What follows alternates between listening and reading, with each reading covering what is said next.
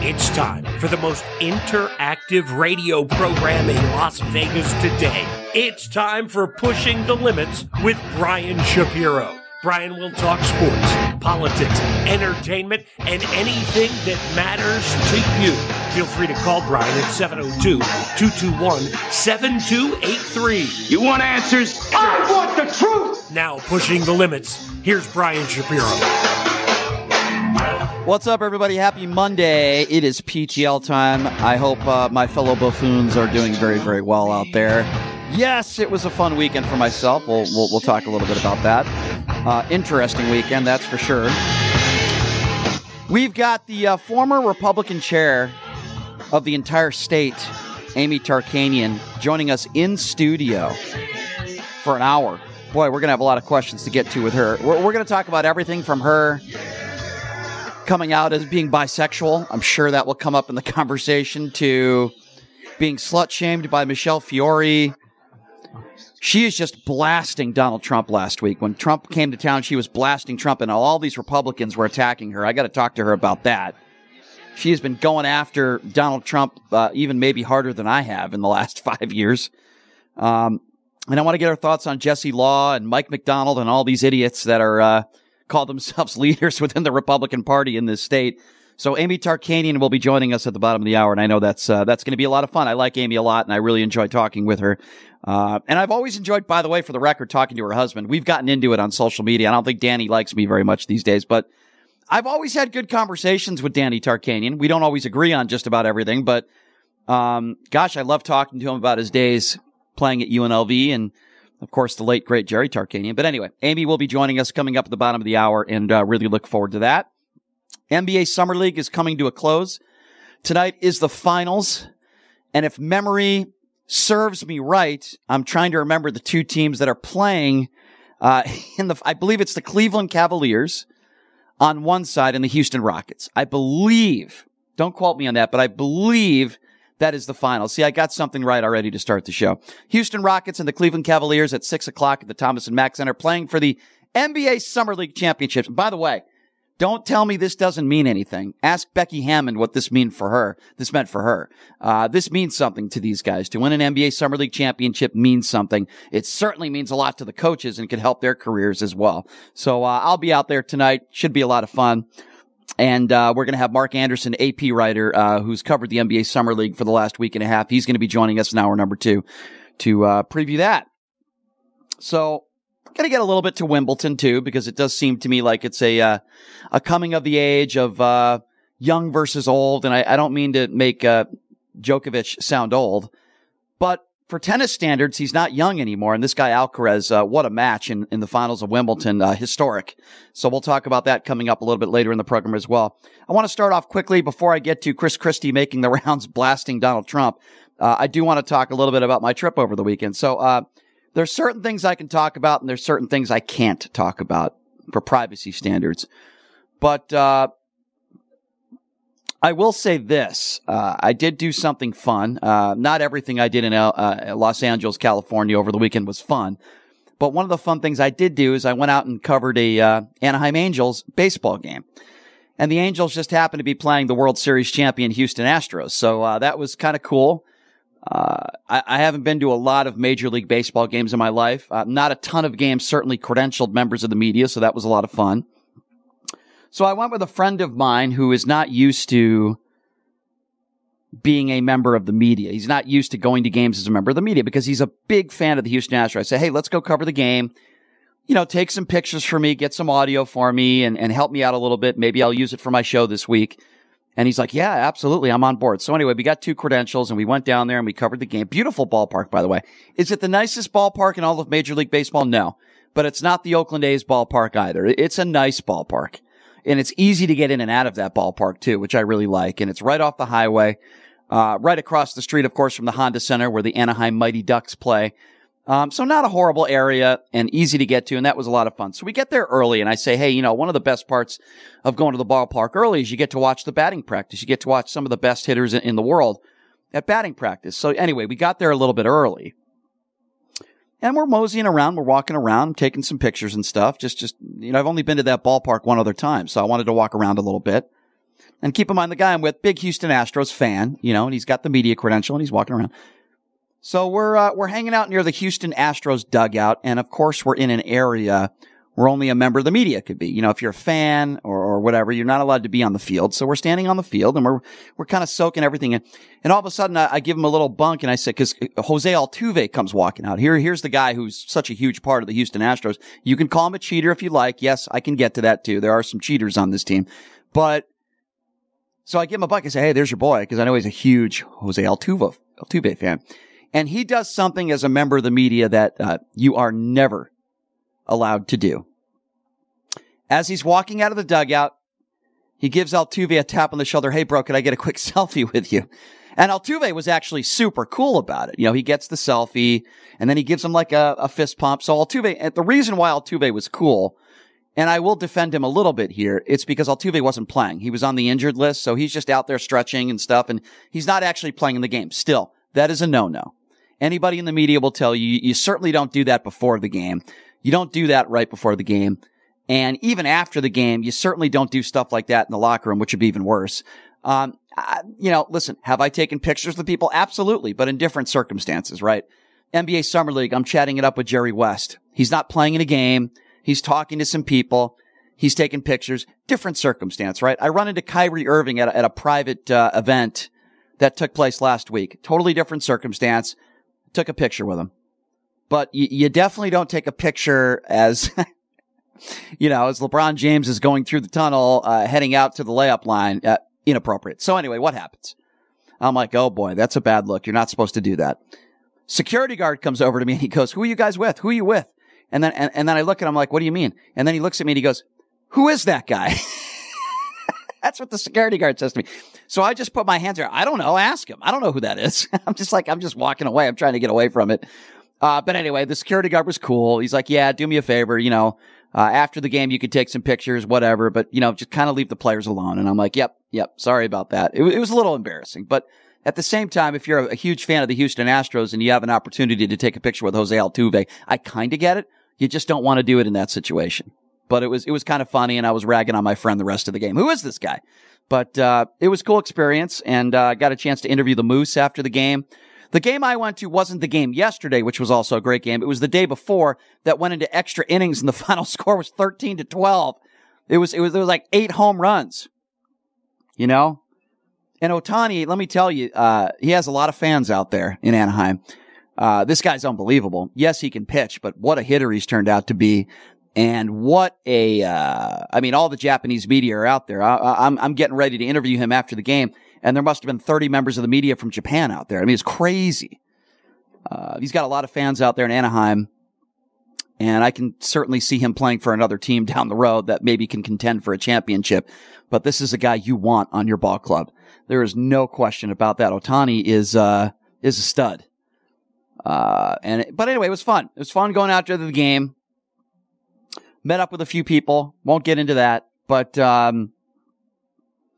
it was interesting ride because you go through the desert for like 3/4 of the ride, and it was no cell phone service. Kind of a brutal ride back, but not too much traffic, so it wasn't too bad. And it was about 20 degrees cooler in Anaheim. The temperature out here, the dryness and how hot it is out here. I remember because I didn't drive out there. A friend of mine we drove his car. I got back to my car and I get into the car yesterday. I feel like I almost got a 3rd-degree burn on my seatbelt. It was that bad. I mean, it is so hot out here. It is crazy. I did miss the WNBA All-Star Weekend. Very, very disappointing. I know that, certainly I'm going to be losing a lot of sleep over that. I'm sure it was fun. Hey, listen, I shouldn't listen. I'm sure it was a good time. I'm sure everybody had a lot of fun. I would have loved to have been able to talk to Brittany Griner. That's something that I wanted to do this weekend, but I was out of town last second. I couldn't do it. I did want to interview Brittany Griner. So congratulations to all the ladies out there. I wasn't out there. I'm sure it was a wonderful time. But I would rather go to a Major League Baseball game. That's just my personal opinion. So I was watching the game. Yes. And BG looked like she was just having the time of her life. Well, she should be. And it was just smiling and, going just everything. She was having the best time she could have. And I'm glad. And she should be, because she should feel very lucky and fortunate. There's a lot of people that disagree with me on the whole Brittany. Listen, I'm not saying that She deserved to be in a Russian prison and treated the way she was treated in that evil, murderous dictatorship that they have in Russia. She paid the price, but, you know, she's the one who made the mistake. And people think I'm a little bit too difficult and too hard on Brittany Griner. Let me be very clear on this. No, I'm not. She's the one who made the mistake. She's the one who broke the laws in that country. She should have known better, and she put this country in a very bad position because now look at the man that has been freed, the merchant of death. And why? Because of Brittany Griner, because that's what Joe Biden had to do to get her out. And I'm glad she's out. But what I would like to see her do, and I know she doesn't owe Brian Shapiro an apology. I get that. What I would like Brittany Griner to do is not just thank the Biden administration, but say, boy, I really screwed up. I put this country in a tough spot. I should have never done that. And what I want to do is I want to teach and educate other professional women's basketball players or anybody that are thinking of going to playing in Russia to never make the same mistakes that I made. I would love to hear her say that. I'm not a big Brittany Griner fan. I'm not saying she's this horrible human being, because she's not. And I'm also not homophobic like some of these other people out there, or racist. There are people out there that said Brittany Griner should stay in Russia, and the reason why they say that is because she's black and she's gay. I am obviously not one of those people. I never will be one of those people, you know? So, you know, it's unfortunate. It's sad. But I would like to see Brittany Griner, apologize to America. I would like to see her do something. It's kind of like and I know this is more serious, but it's like a drunk driver, which is more serious, obviously, than what Brittany Griner did. But I'm just using this as an example. Very simply put,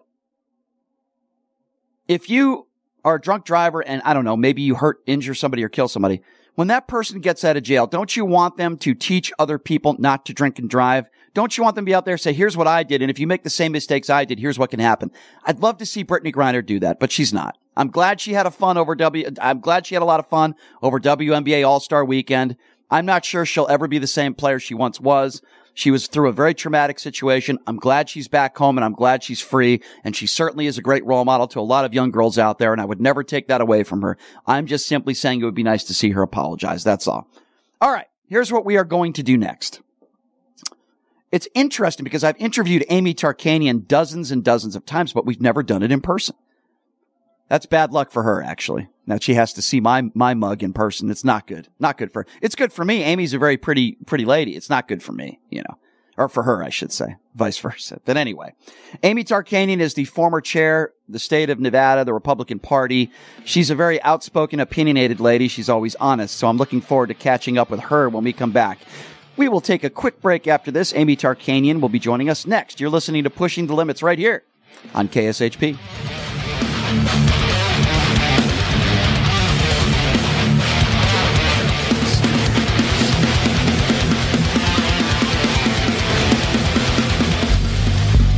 Hey everybody, are you struggling to find a pizza place that reminds you of Brooklyn? That true blue New York style pie? Well, worry no more. Stallone's Italian Eatery Pizza is a knockout. We're located at 467 East Silverado Ranch Boulevard, just off of Premier Road, half a mile east of South Point Casino, just minutes from the Las Vegas Strip. Come by and grab a slice of pie. Plus, check out our Brooklyn-inspired Italian cuisine. Our sandwiches are super. Hero, that is. Because why be a sub when you can be a hero? Stallone's Italian Eatery is here to serve you phenomenal food, Vegas. Forget about it.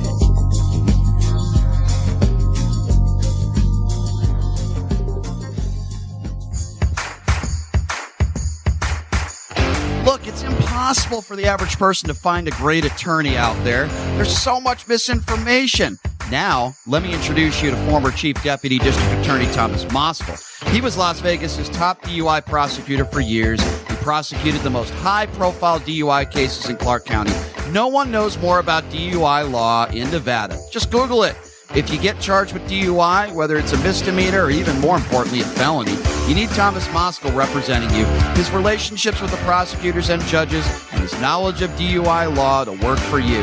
So give him a call now or text him at 702-848-5555. It's your life and liberty that's at stake. Don't wait. Call now. That number again, 702-848-5555. Buying or selling a home is a huge life event that requires guidance from an expert in the industry and community. My name is Blake Wynn. You may recognize my name as my grandfather was the best governor the state of Nevada has ever had. Growing up in Las Vegas, I've come to know this community intricately. Now, I am raising a family here as well, so I understand all the issues impacting our home and quality of life. As the top realtor for the #1 real estate team at Keller Williams, you can have confidence in my experience, knowledge, and track record.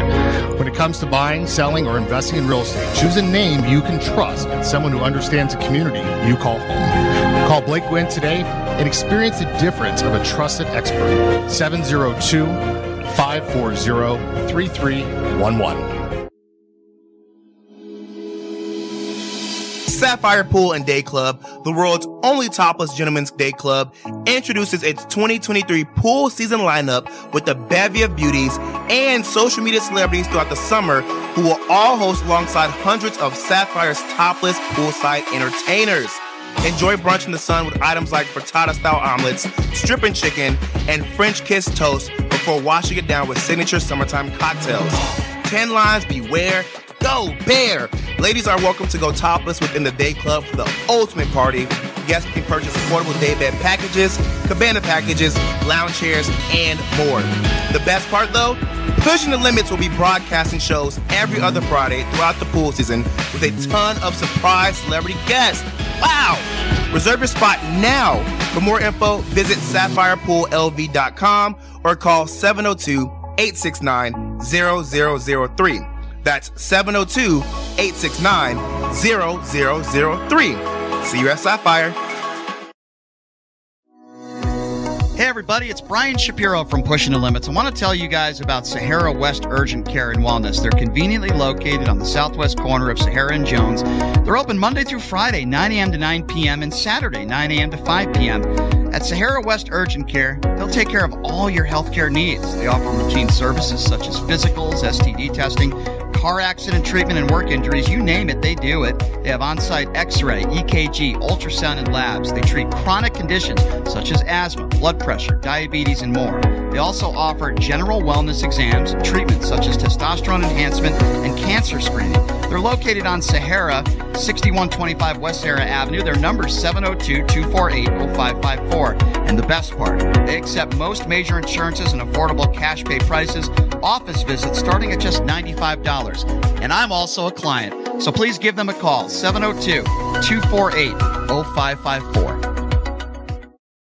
Steiner's, the Nevada-style pub, invites you to play the best tavern, keno, and video poker in Vegas. Promos are how we roll to make the most of your gaming dollars here with us. Come play our proud partner gaming promotion, Fly Aviators Fly, and receive daily free play, bonuses, and more. With a chance to win awesome brand of prizes and big money for all the jackpots each week. It's not only great gaming that Steiner's Pub has, it's the 24 awesome rotating draft beers and Vegas' best appetizers to match. So join us in supporting your Las Vegas Aviators, Golden Knights, Lights, Aces, and the Raiders as we make history in Vegas. Steiner's, the Nevada-style pub at 8410 West Cheyenne, 1750 North Buffalo, and Las Vegas Boulevard at Windmill. Steiner's, I love this place.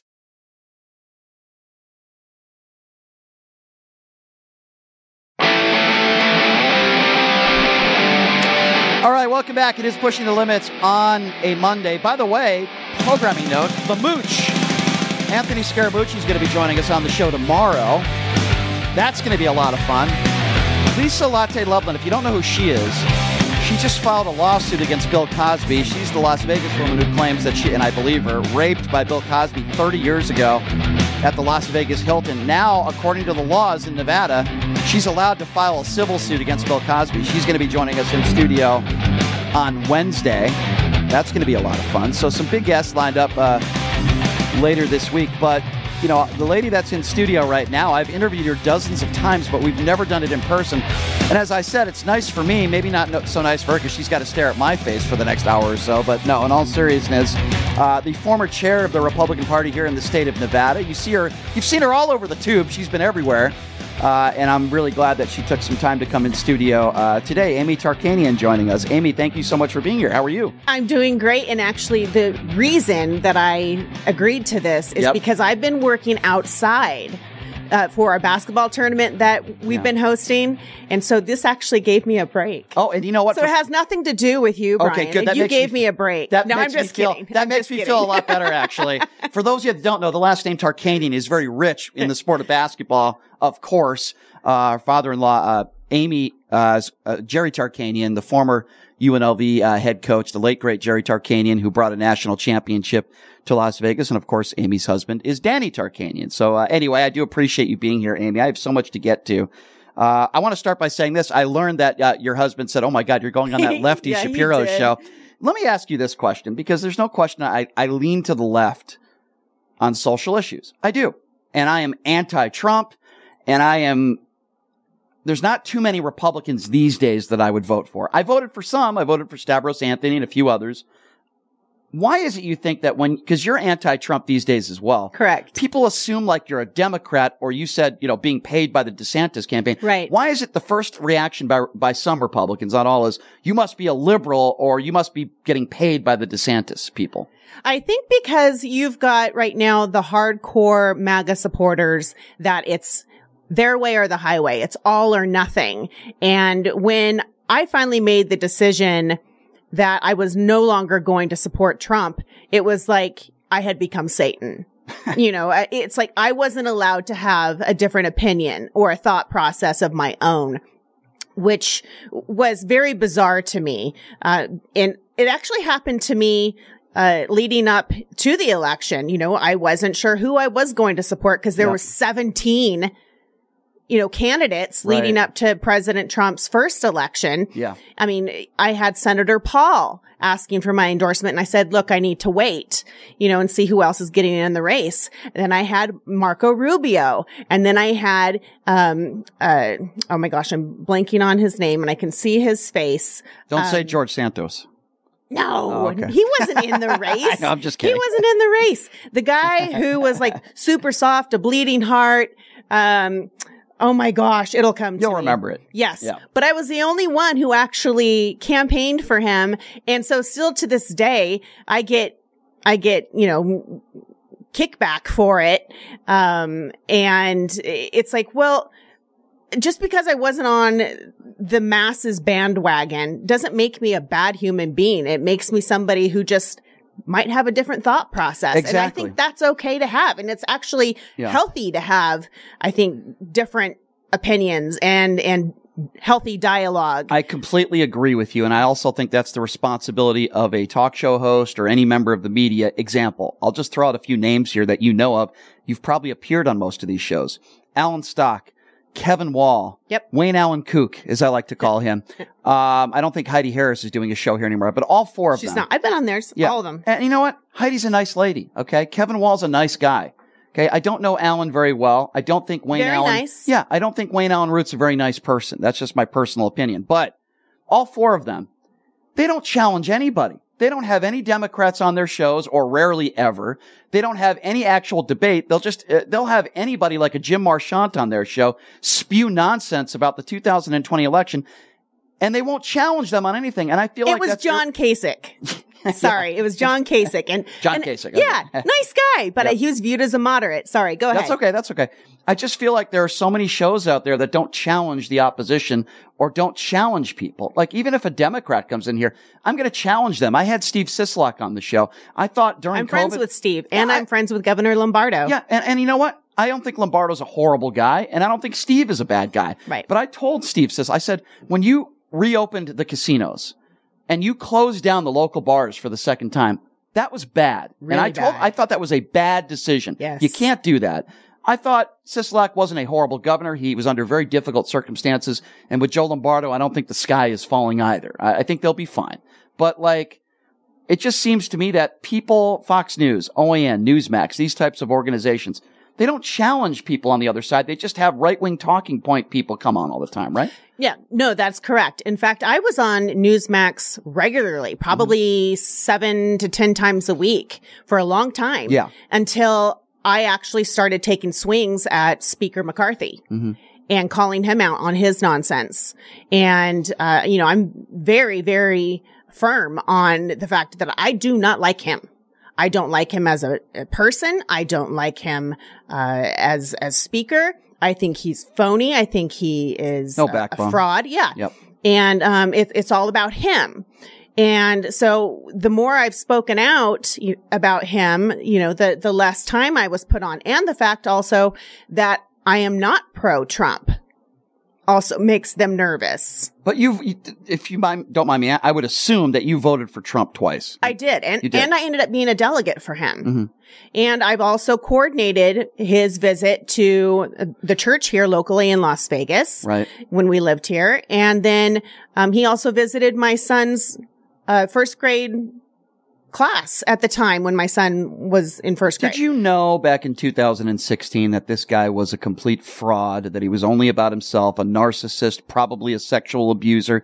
Like, did you know that stuff back then? No, I knew that he had a large ego. Right. But I will tell you, he's a different individual when he's presenting in front of the masses, charming, as opposed to when he's one-on-one. Right. He's extremely kind one-on-one. He's very soft-spoken, very complimentary.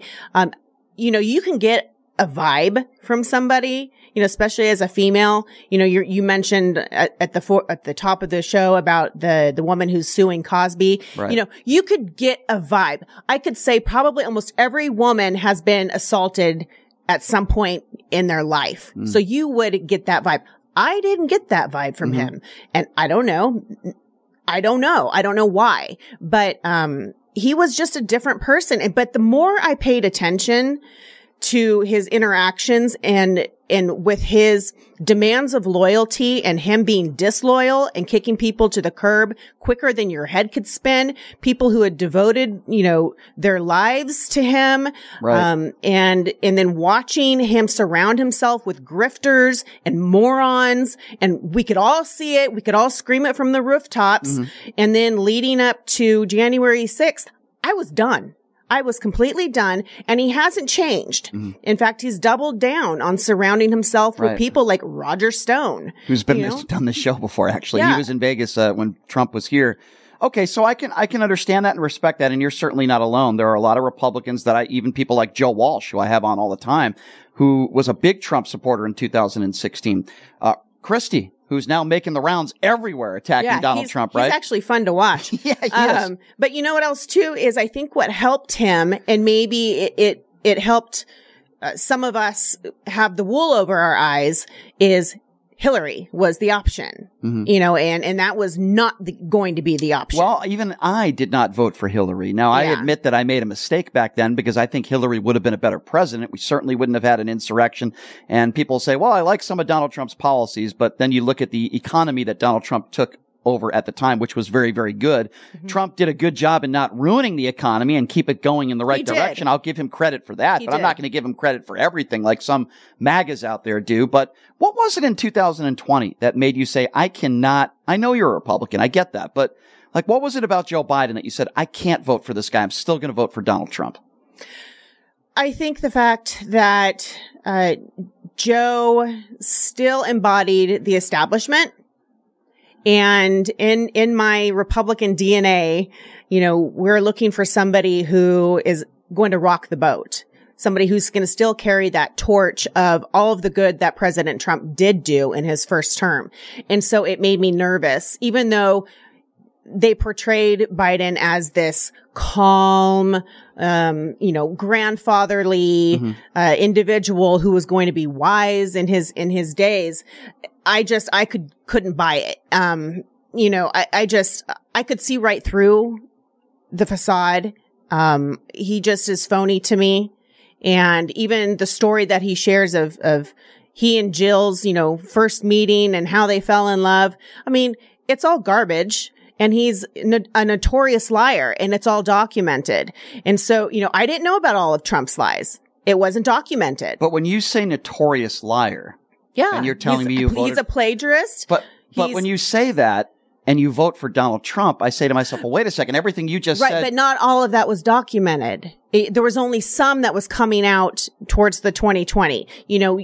Biden has... His entire adulthood has been in government. So everything has been documented. So all of his wrongdoings, all of his flip-flopping, up to, like I just mentioned, his marriage and falling in love with Jill. I mean, they basically, when his first wife passed away, Jill's, at that time, husband was a donor of President Biden's. Mm-hmm. And so they met during the time when her former husband was supporting at that time, Senator Biden. So they were cheating.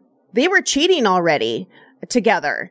And so I don't know if that's true or not. Oh, it's 100% true. So let's just assume. In fact, even the ex-husband has gone on record. Okay. Let's assume you're right. Yes. I'll give you the benefit of the doubt. Let's just say she had an inappropriate relationship with Biden when she was still married. Right. And I'm not saying, you know what, because of that, that's the end all be all, because a lot of people have personal problems. And right? I get what you're saying. But it's like a pattern. But I get what you're saying. But you know what I'm going to say next?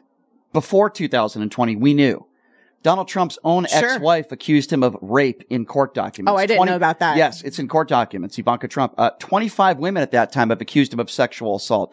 You heard the video.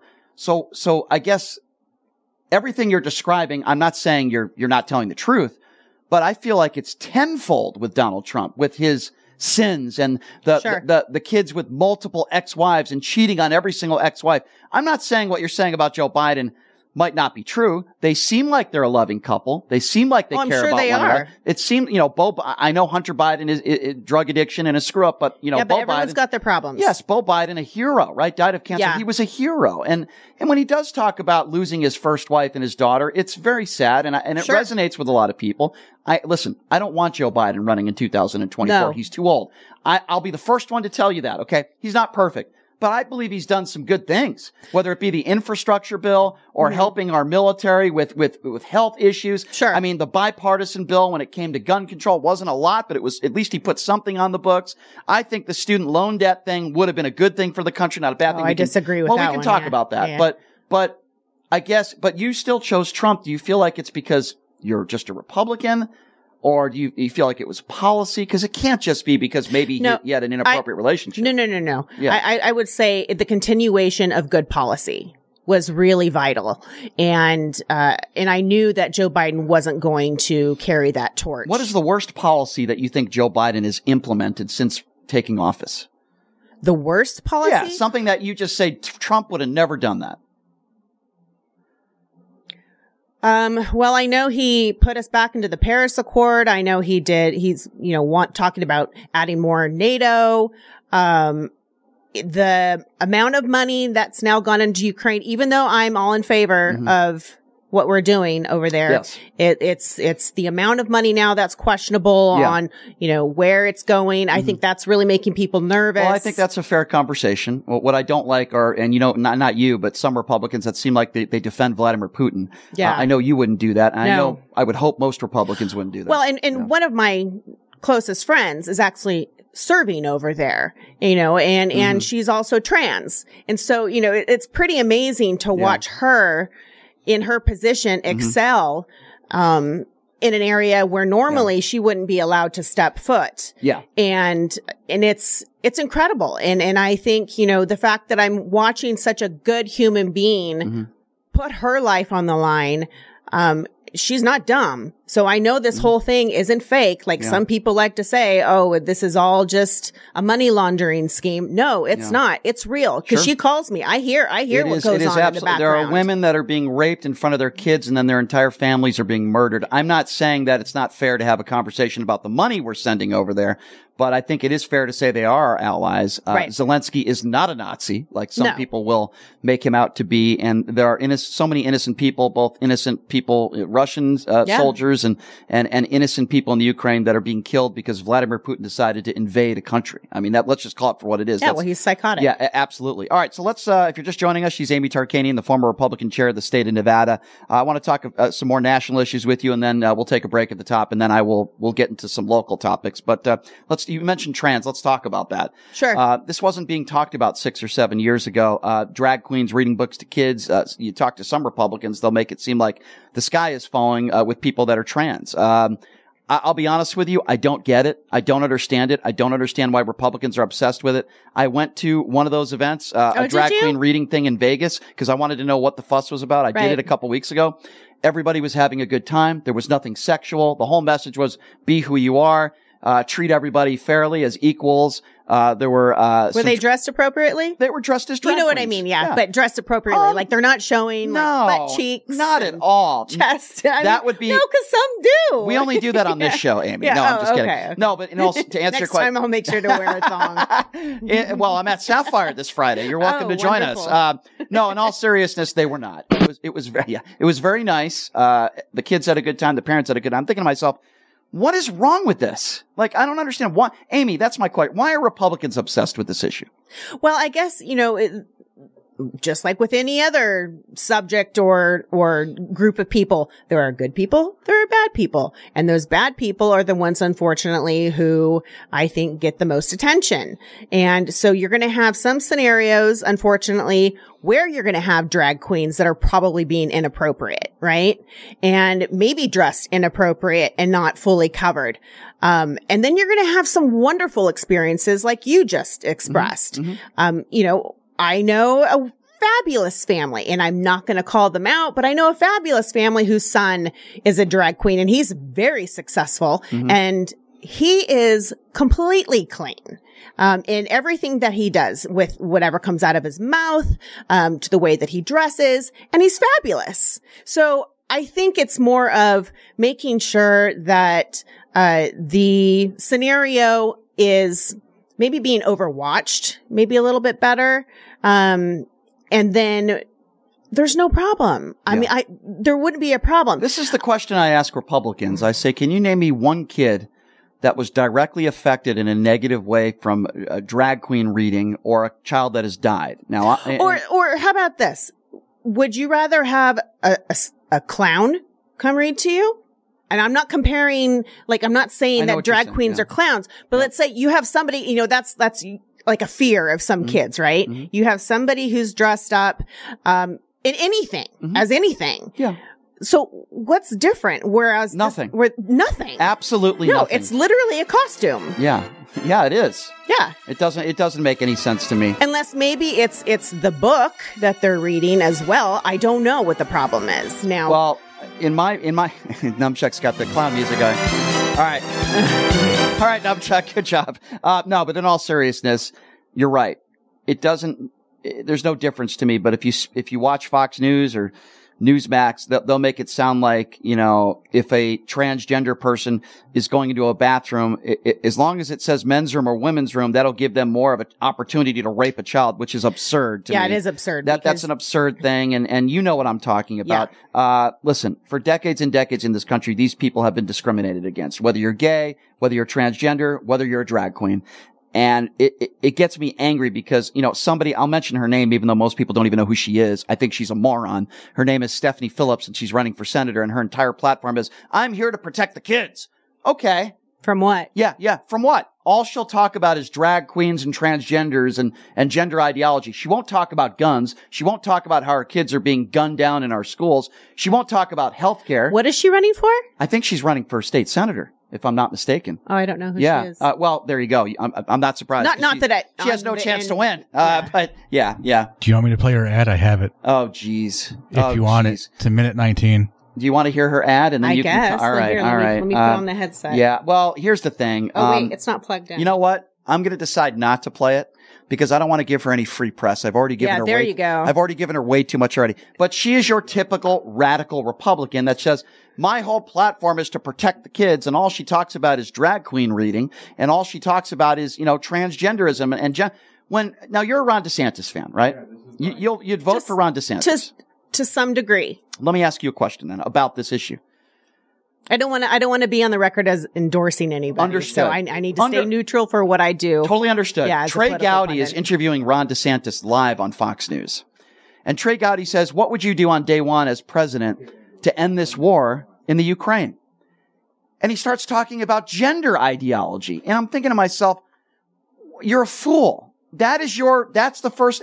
It seems to me with Ron DeSantis and many of these candidates that are Republican, they want to talk about gender ideology. And it's like, I don't know. I don't understand that. That's because Governor Youngkin, when he won, obviously he focused heavily on education, right? And making sure that kids were were the focus and parents had a say. And it was a winning message. And so I think that's what they're trying to capitalize on while they mix it with the term woke, right? And so that's what they've all kind of latched onto without really giving much detail to it. It's just kind of a wide message that is resonating with the far right, and that's the primary voters. So it'll be interesting to see whoever wins the Republican nomination, to watch them convert themselves slowly to the middle in that message, if they do. Yeah. Otherwise, if they don't, then you're going to see a re-election of Joe Biden. Yeah. Well, I think Ron DeSantis actually has a better chance of defeating Joe Biden than Donald Trump does. Yes, 100%. At this point. But Yes. It seems like a lot of Republicans don't understand that. Now, I'm not a Ron DeSantis guy at all. I think he has dictator tendencies. Example, what he did with Disney and sending migrants to Martha's Vineyard using human beings. One was a 3-year-old child. Another woman was pregnant, giving them brochures with a bunch of lies.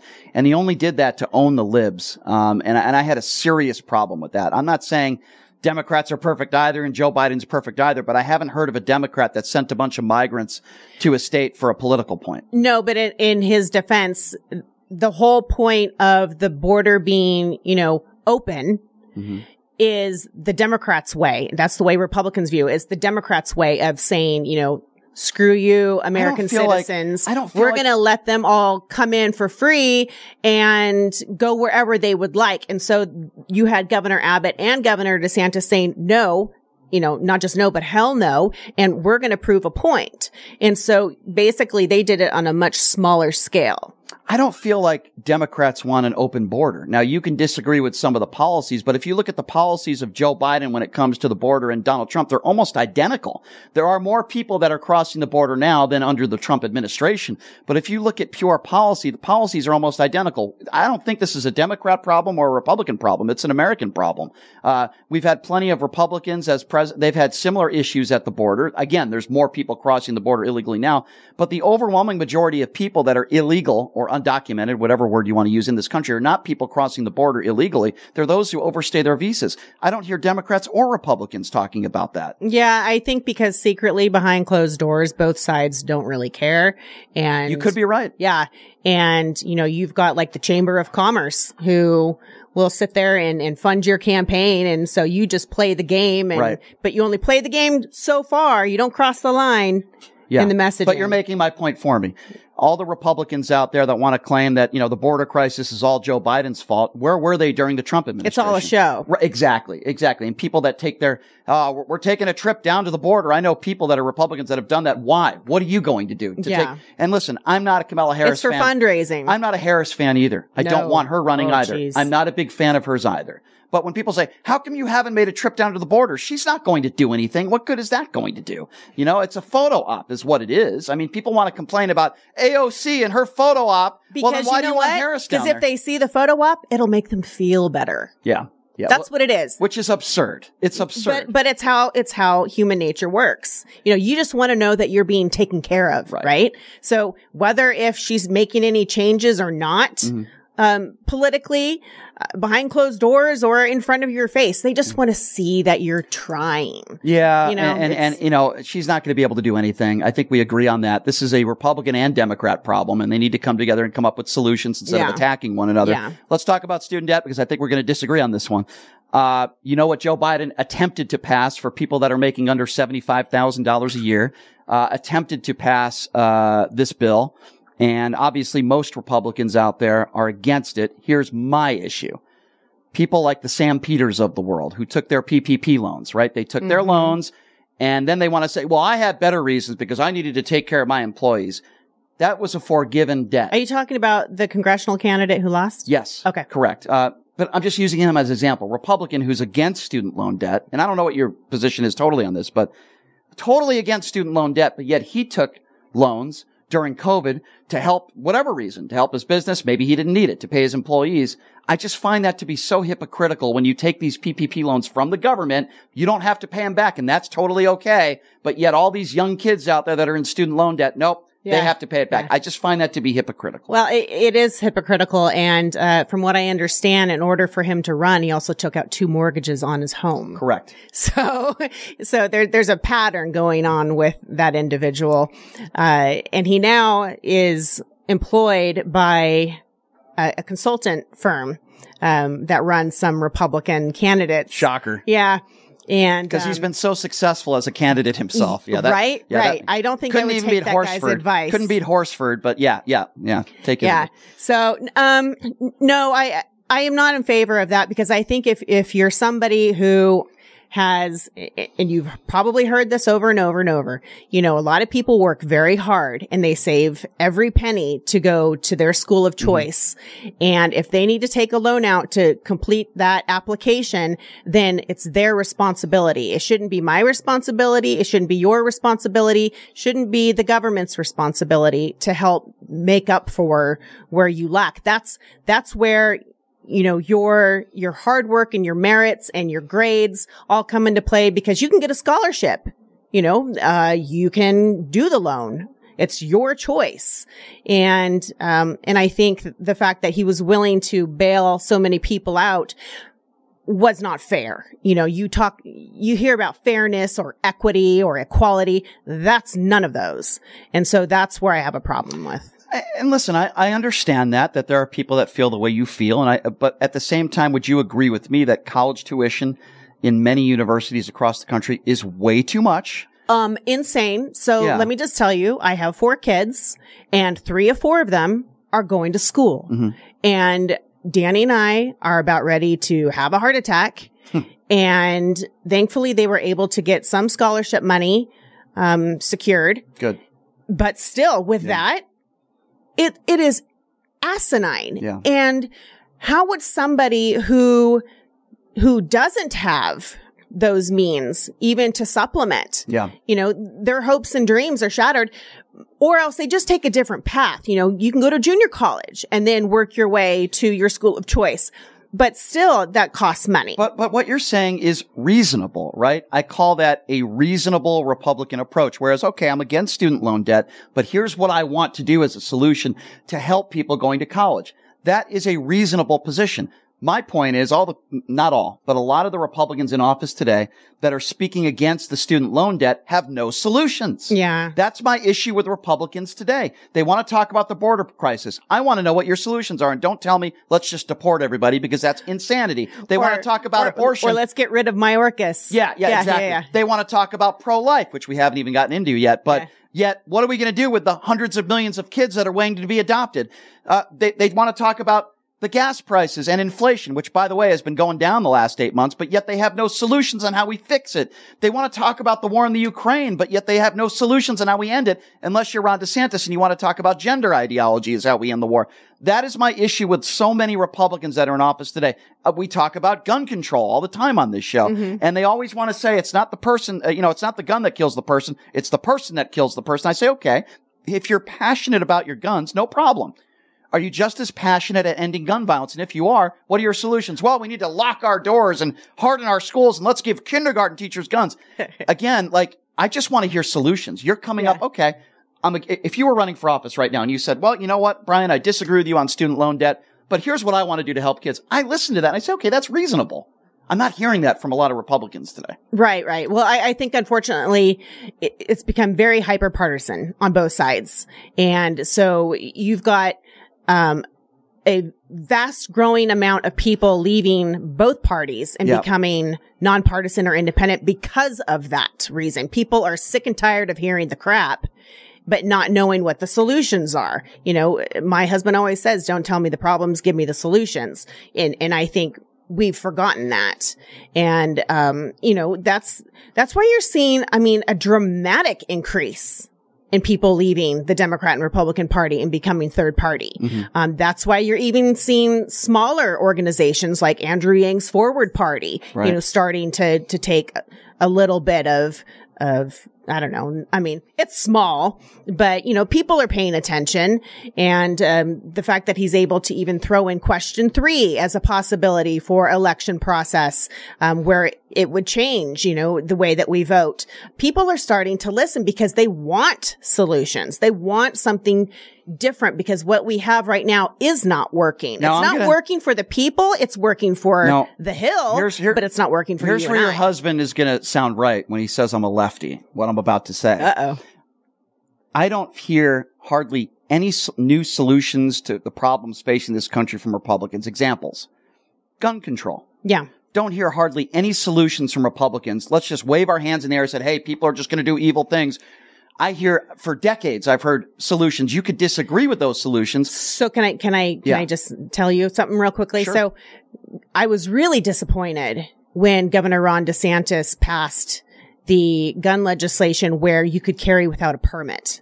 I think that's irresponsible. Absurd. And then, okay, I'm so glad you brought that up because his wife, and listen, trending on social media, Casey DeSantis is being called the Karen. Okay, listen, whatever. I don't think, let's go more for substance when it comes to Casey DeSantis.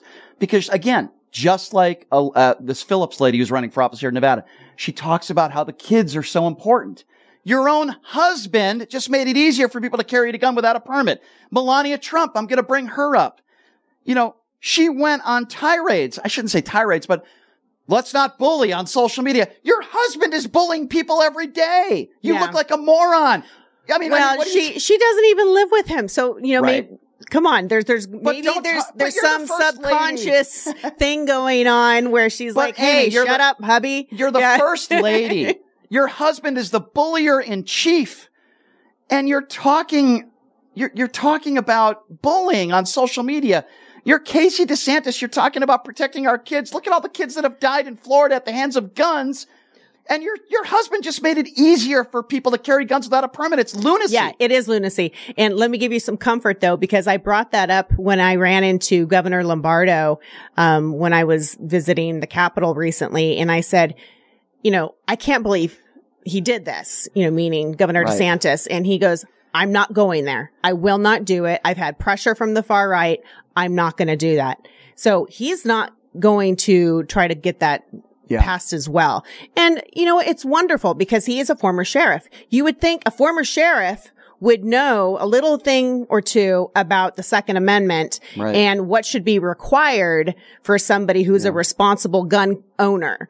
And, I think really what should happen is every time, this is me now talking, every time somebody purchases a gun, it should be mandatory to take a class. Thank you. I say that on this show every day. Oh, that's my number one thing. Okay, I'm going to give you 5 categories. One of them you just mentioned, which I could not agree with you more. I know driving a car is a privilege. I know owning a gun is a right. I get that. Mm-hmm. But you have to re-register your car. They have to check your health. Make sure you can see. Make sure you don't have any, crazy medical issues going on. Because if you're driving a car and you have a medical problem, you can kill people on the roads. They teach you how to drive the car. If you don't know how to drive a car, guess what? You can't get your license. You're right next to an instructor. I'm not saying you need 80 hours of training on how to, but give me a couple hours of mandatory training. That would be number one. Number two, 18 to 21 years old. And if people want to say, what about our military? Guess what? They're trained how to use a gun. I don't want an 18-year-old walking into a store like Uvalde and on the day he turns 18 buying a bunch of AR-15s and thousands of rounds of ammunition. That's number two. But hold on. If you look back at your age when you were 18 to 21, really? I mean, was there that much of a maturity difference? And I'm just saying overall, when I look back, I was still a knucklehead, from 18 and I was still a knucklehead at 21. So I think it could save lives. I understand the point that you are making. I would probably rather have somebody not be a senior in high school legally buying a gun than somebody that's a 21-year-old second or third year in college. I do think there is a difference. Is there a huge difference? Maybe not, but I would rather a second or third year college student that has been living on his own for a couple of years. But listen, that's not my biggest concern. I think that what you talked about gun training is important. Red flag laws. There are some states in this country where a husband or a wife can leave a voicemail and say, I'm going to kill you tonight. I'm going to go buy a gun. Yeah, they'll probably be arrested, but then they'll be out and then the next day they're allowed to buy a gun. Oh, you can't infringe on them. I understand. I don't want a neighbor not liking another neighbor saying, hey, I don't like that Amy Tarkanian. She just threatened my life, and then they're going to take your guns away. Right. That's the concern is abusing it. Case by case basis. Correct. But I think we need to put some logical rules on the books in every state. So I think that would be a big deal. And again, something we might disagree on, but an assault weapons ban. It seems like the choice of gun for so many of these mass shootings are AR-15s. There's a reason for that. Some of these assault weapons were built for one reason only, and not to defend yourself, to kill as many people as possible in a short period of time. They should only be used by law enforcement and our brave men and women in uniform. There was a assault weapons ban in the early 90s. During the Clinton era, Republicans allowed that bill to fizzle out, and guess what? When that bill was implemented, gun violence went down. If you just give me 2 out of those 4, I truly believe it's not going to end every shooting in this country, and I would never make that claim. But I guarantee you, the gun violence would gradually drop. I don't think the answer is arming our kindergarten teachers. There are armed security guards already at a lot of schools all over the place. Ask Scott Peterson how that went down in the Parkland shooting. What's wonderful is at my son's middle school, Carson Valley, the sheriff actually greets them every single morning. Every single morning. I love that. With his truck. I like actually posted at the front of the door. And then when they leave, he's there as well. Yeah. And I think that actually helps tremendously. Relationships with the community are very, very important, and we can get into police brutality. And by the way, I love Kevin McMahill. I think he's a phenomenal sheriff here. Yeah, everyone's saying good things about him. And you know what? I said that before he was elected. I said, you're going to be a great sheriff because he's a decent human being. He's a great guy, and he's fair. He's fair. And I think that is important. All right, so here's what I want to do, Amy. I want to take a quick break. And when we come back, I want to ask you some questions about some of the local leaders in Nevada. We might bring up Michael McDonald, maybe Jesse Law, to name a few. So I want to get your opinions on them. I might even bring up Michelle Fiore. Wait, she's not. Well, she's sort of an elected official in Pahrump right now. I can't believe the position she has now, but we'll get to that. She is Amy Tarkanian. She's the former Republican chair of the great state of Nevada, joining us in studio.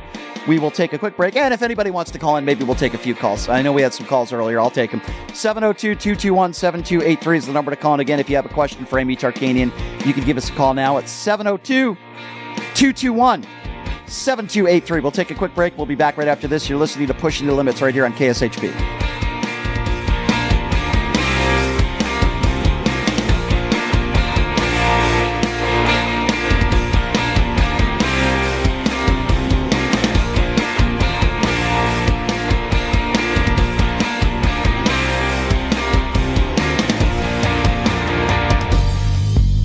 Hey everybody, are you struggling to find a pizza place that reminds you of Brooklyn? That true blue New York style pie? Well, worry no more. Stallone's Italian Eatery Pizza is a knockout.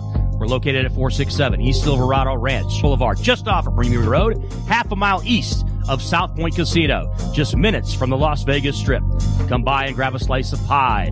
Plus, check out our Brooklyn-inspired Italian cuisine. Our sandwiches are super. Hero, that is. Because why be a sub when you can be a hero? Stallone's Italian Eatery is here to serve you phenomenal food, Vegas. Forget about it.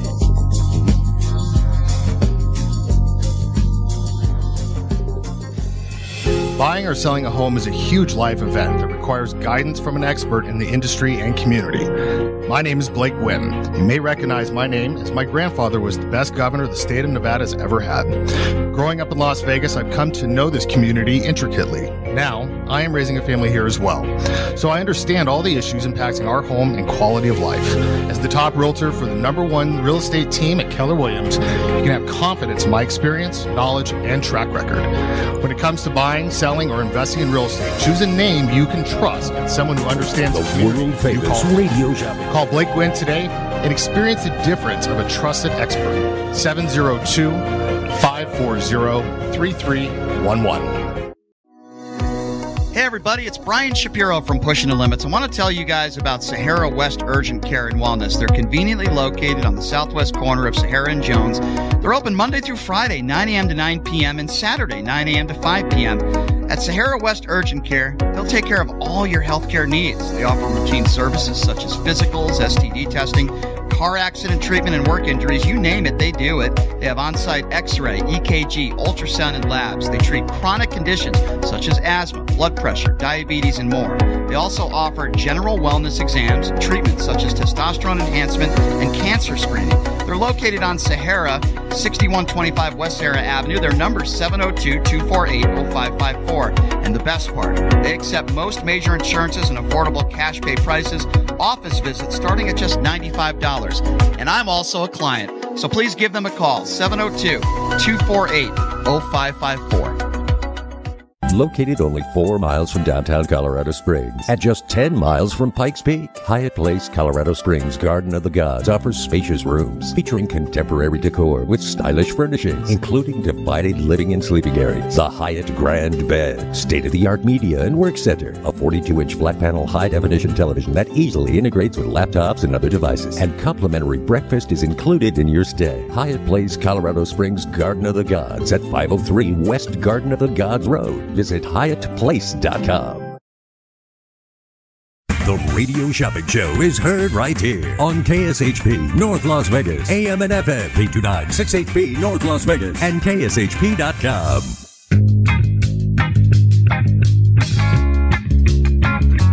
All right, welcome back. It's Pushing the Limits on a Monday. We got Anthony Scaramucci tomorrow. I'm telling you, poor Amy, I got her in studio. It's like 100 degrees in this studio right now. And it's a little bit uncomfortable in here. Plus, she's in studio and she's got to look at me, which makes things even worse for her. But anyway, Amy Tarkanian, the former Republican chair, joining us for the state of Nevada in studio. I want to tell you guys about my good friend Blake Gwynn, of course, his former governor of the great state of Nevada, Kenny. Blake's a great guy. He grew up here his entire life. Wonderful family. Buy or selling a house, you got to contact Blake Gwynn with Keller Williams. He took care of my family. My parents are moving here in 2 weeks. I'm so excited for that. Please give him a call, 702-540-3311. Blake Gwynn with Keller Williams. He'll take care of you, 702-540-3311. All right, Amy, so when we lived in Las Vegas, he was our neighbor. Great person. Yep. Great family, too. Phenomenal. He was such a wonderful human being that when he was in town, he and I would both be taking our trash cans down the road, like, because Danny would be traveling, and he'd be in his sweatpants. I'd be in mine. We both look like a hot mess. And he would say, "Hey, what's going on, kiddo? Where's Danny at today?" And then when he knew that Danny was gone, I would wake up the next week and he would take my cans down for me before I could even get up. I mean, he was always nice person, just the nicest man. He'd peek his head over the fence. Yeah. "Hey, kiddos, what are you guys doing today?" And I had no idea that he was a fan of my show for years. Like, he told me I had met him at an event and he said, "I've been listening to you for years. You're reasonable." And I said, "Well, you're reasonable." Yeah. His whole family is reasonable. Reasonable Republicans, I'm nice friends people. with Dima. Yeah, they're all she's wonderful. Now permanently up in Reno, and so she's doing well. They're nice people, and I'm so glad that he's a part of the show. And Blake is very lovely. Great guy. Great guy. Great dude. Unfortunately, he tripped over a dog and he dislocated his shoulder. The poor guy's been in some pain the last couple months, but he's getting better. All right, Amy, let's talk about some people maybe that are not so reasonable. Let me start with Michael McDonald. Okay. I don't know if any interaction you've had with him over the last few years. This is a man who got his cell phone confiscated by the FBI, who was directly asked, "Were you a part of this fake electorate scheme?" And he pleaded the fifth. Mm-hmm. This is the leader of the Republican Party in this state, who I believe was part of a fake electorate scheme. I mean, to me, he is an embarrassment. You want to talk about clowns? Yeah. There's a clown that's dangerous. Right. I believe he is a clown, and he has no moral compass at all. No, and he, on top of that, was given limited immunity. Why? What did you share? What did you know? Why were you given this immunity? Obviously, that means you're not quite on the up and up. There's something questionable going on. Right.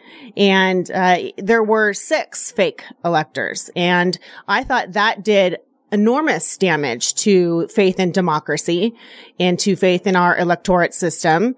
I sit on the Secretary of State's nonpartisan organization where we get together on a quarterly basis and give feedback, and actually ask questions and try to see how can we be better stewards in the community in sharing what the Secretary of State's office is doing. Right. And I think really what they did a disservice, because it put into people's minds that fraud was happening systemically, right? I mean, obviously nothing is perfect. There can always be problems. But there's no evidence of widespread voter fraud. Correct. Right.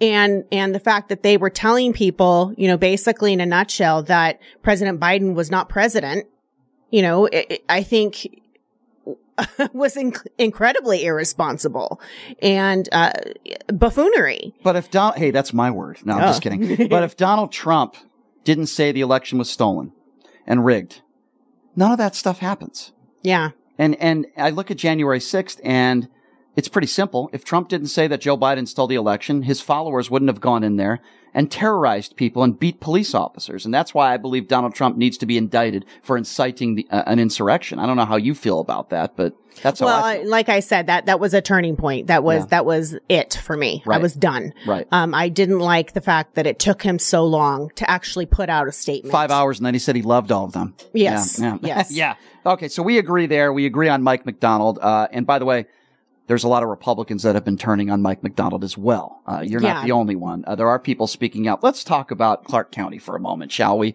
Last week, I played the debate with Jesse Law, Nephi Kaliki, John Brookhagen, and Jill. I played some of the highlights there.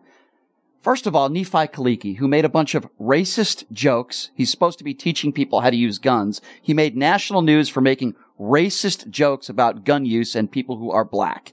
That is the guy that was running for leadership of Clark County, who has no idea what he's doing, and he is an embarrassment. Johnny Brew, another guy who, in my personal opinion, has no idea what he's doing. He goes in front of a Target on a motorcycle. I was going to say, I saw that same post. Yeah. This is the guy that you want being a leader of your party, who thinks he's going around driving his motorcycle saying, don't go shop in Target. Can I ask you, what kind of loser, Amy, in general now, what kind of loser do you have to be to wake up in the morning and say, I'm going to go on my motorcycle and tell people not to shop at Target because they have some I'm going to go harass people. I'm going to tell people not to shop there because I don't like what they're selling. What type of loser? And he talks about leadership. Yeah. What do you make of people that do that? That's somebody who's looking for attention, obviously, or else why would he be videotaping himself doing that nonsense? Right. If you don't want to go shop at Target, then how about you just don't go shop at Target? Or if you do want to shop at Target and that still makes you feel uncomfortable with that section, how about just avoid that section? Hey, how about that? Oh my God, reasonable. Yeah. That's what I said. I'm like, listen, I made this funny analogy, forgive me, but if you're in a sex store and they're selling things that maybe you wouldn't use, I don't not shop there. I go there for what I wanted to get. That's all. Or how about this comparison when my son would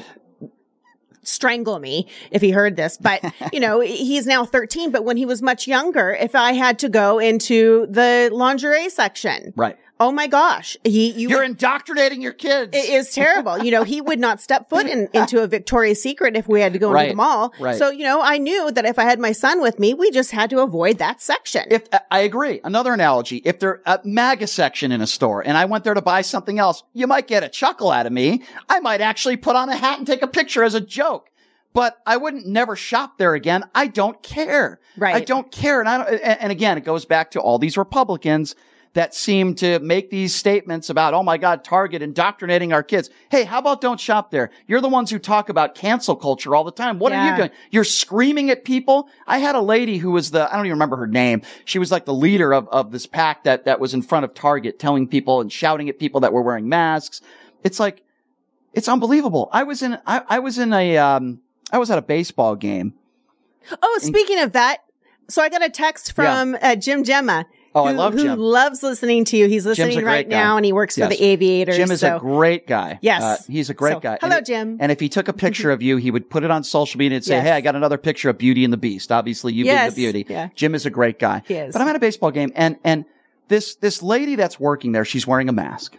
Who cares, right? There's a guy there that's getting into an argument with her. Why are you wearing a mask? The COVID's open or whatever. Oh, my gosh. And I'm like, hey, douchebag, okay? That's her personal decision. And shut up. Yeah. Right?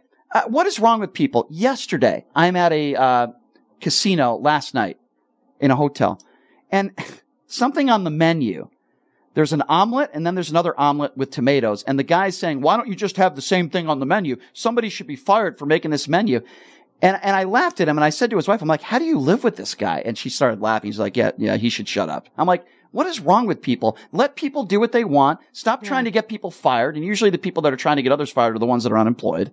Like, there's a lot of very angry, bitter people. Yeah. Unfortunately. And I think the lockdowns made it worse. Mm-hmm. I agree. And people mentally have not been able to crawl out of that hole.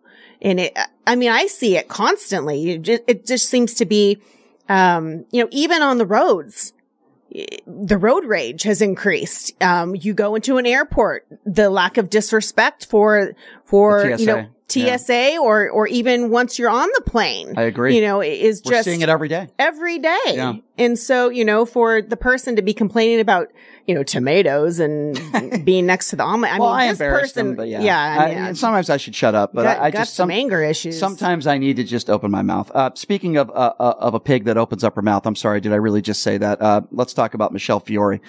She's just a horrible human being. And, I defended you as I would with anybody.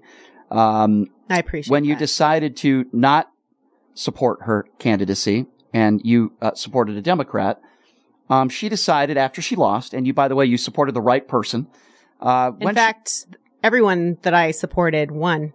Yeah. And I will say, not that I'm a gambling person, not that I'm a betting person, but I was pretty proud of myself. Yeah. I got every single one of them correct. You did get them correct. I think you were wrong about Donald Trump, but we don't need to go back there, but that's okay. Yeah. Okay. That's the only one. You got Trump wrong, but I think you have everything else in Nevada. You've gotten a lot of people right. No question. And she goes on a stage in a Republican event with Michael McDonald, that moron, standing right next to him. And for lack of a better term, and I know when I went up to Trump and I said this, watch your language. No, I'm not. Yeah. She was slut-shaming you. Yeah. That's what she was doing. She said 2 drinks and the panties come off. First of all, she doesn't know anything about your personal life. Right. And you're a loving mother, a loving wife, and she's making these statements about you. And people, not everybody, but there were people in there that were laughing. There were other people that were disgusted. You can hear it on the video. I'm just wondering, and I know we've talked about this before, but what went through your mind when you first saw that? I wasn't surprised, which is sad. I was disgusted, but not surprised, because I've been attacked at every angle by this group of individuals for a very long time. And I don't know why I live rent free in their head, but I do. And, it was funny because once my family caught wind of it, even my kids who are, all older now, they were all disgusted, but once again, not surprised. And we all just made jokes. And even my husband said, God, I would have saved a lot more money if I knew it only took 2 drinks, and that's actually very funny. Yeah. And then, I had one daughter go, wow, they don't know her tolerance level, and so it's sad, but we just try to make jokes about she's a mini nonsense. Donald Trump. She's a mini Donald Trump. She thinks she is. Yeah, she thinks, and that's the problem with I think the current situation is, it worked well for Donald Trump to be brash, right? It works well for him to attack individuals and to make up little nicknames and whatnot. But it doesn't work for other people. And so they're trying to emulate it. And it's caused a huge problem because you've got now a major part of the electorate of the Republican Party who are sick of it.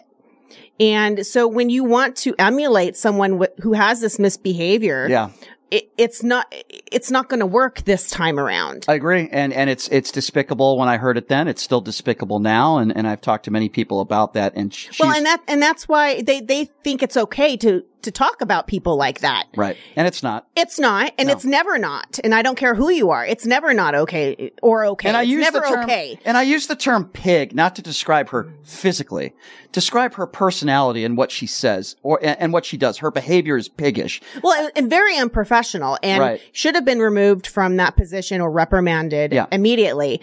And none of that happened. And it should have. And I had, Seaman was in studio and I think she's a very nice lady, even though at one point she supported Fiore. She's turned into what I consider a very reasonable Republican. I think she's a nice lady. I would vote for her.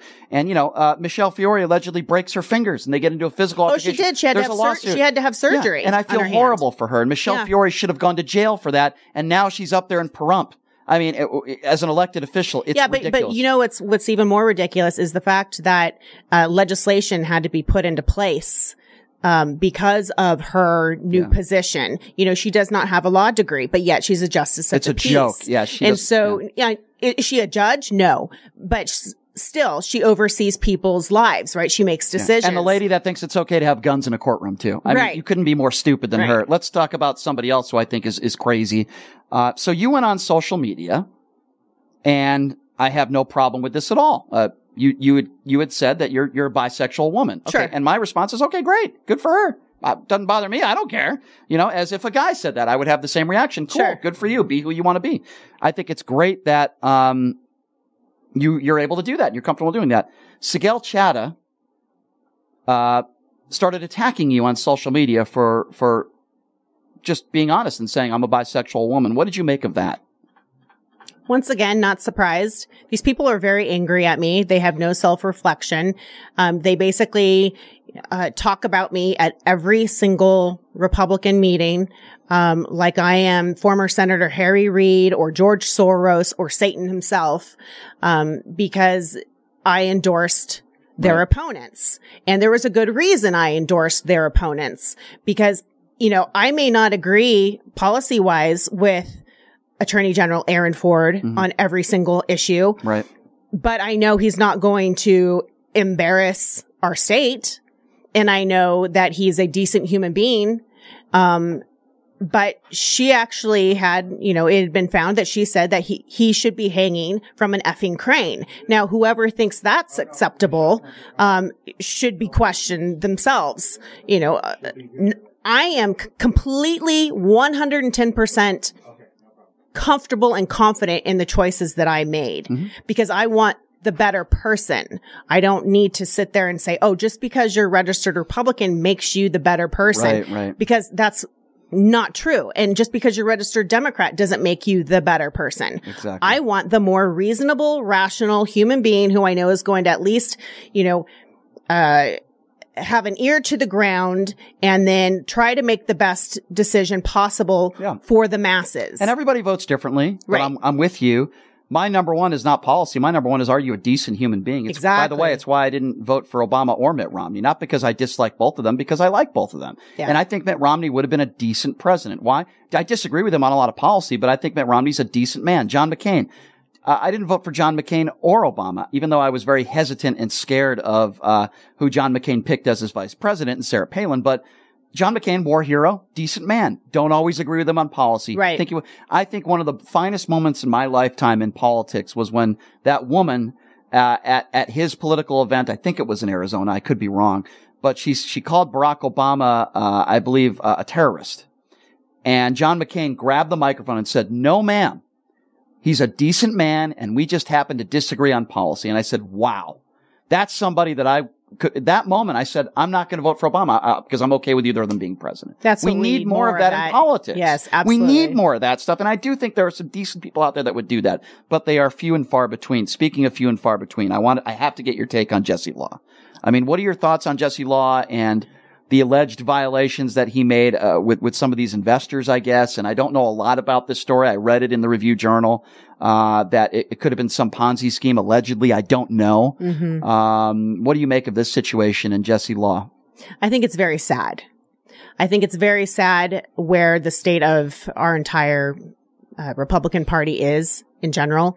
And I think the fact that you have somebody who also his endorsement from Trump is put into question.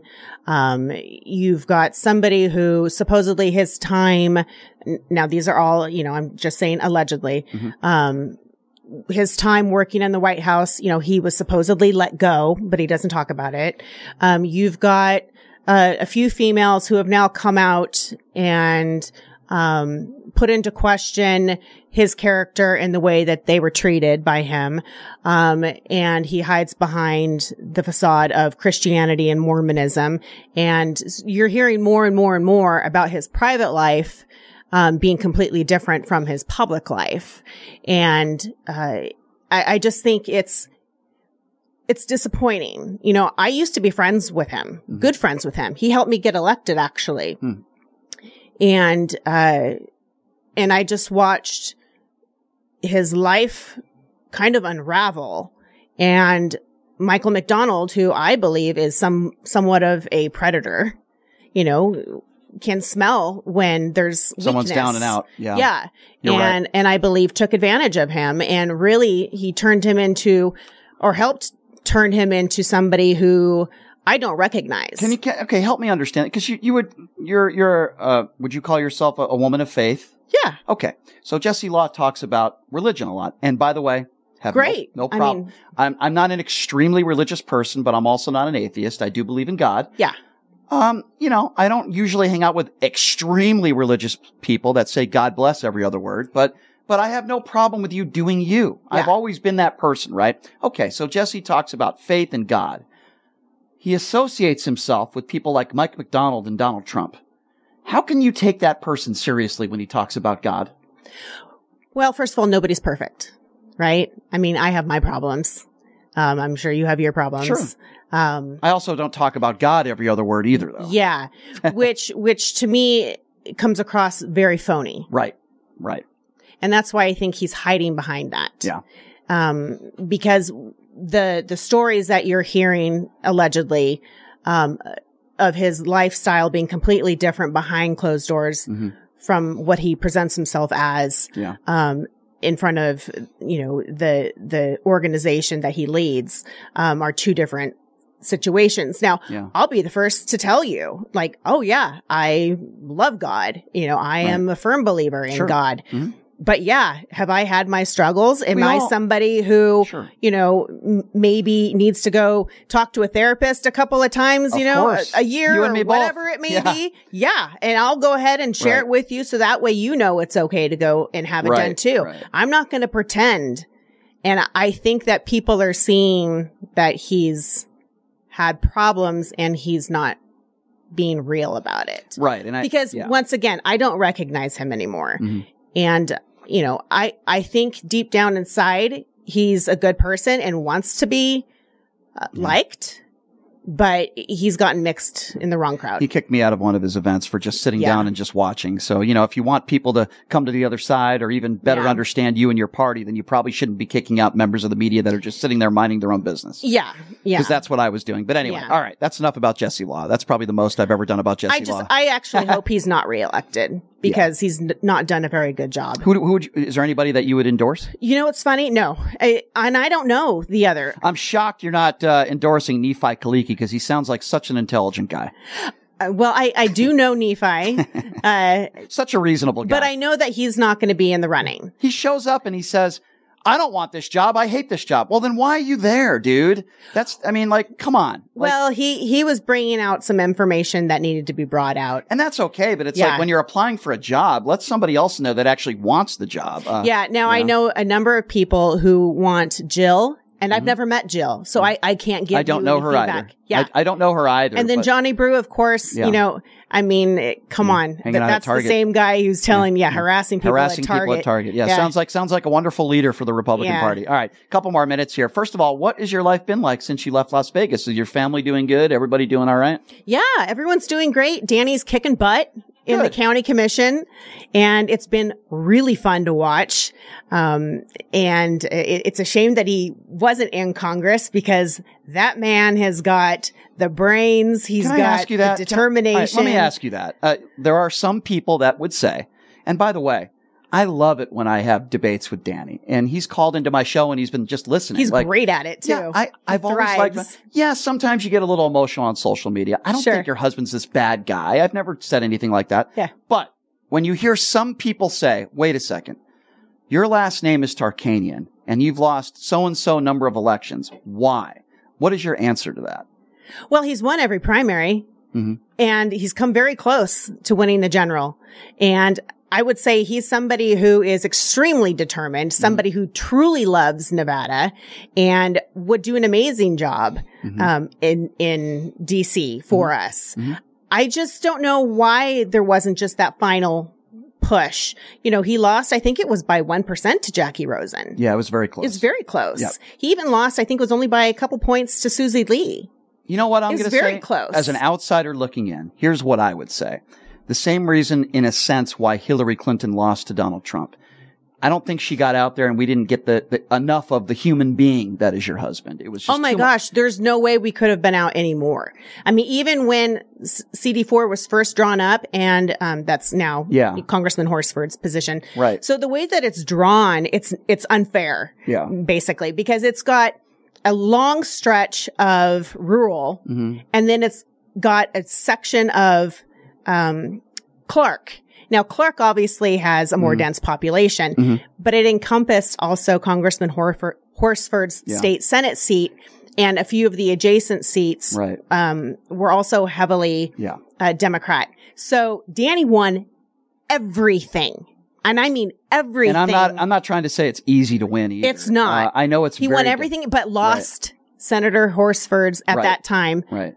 His seat, Horsford his former seat. More of a vulnerable candidate now than I think he's ever been. Really? He heads the Black Caucus. Yeah, I understand that, but he's had a lot of personal issues in his life that I don't think that matters.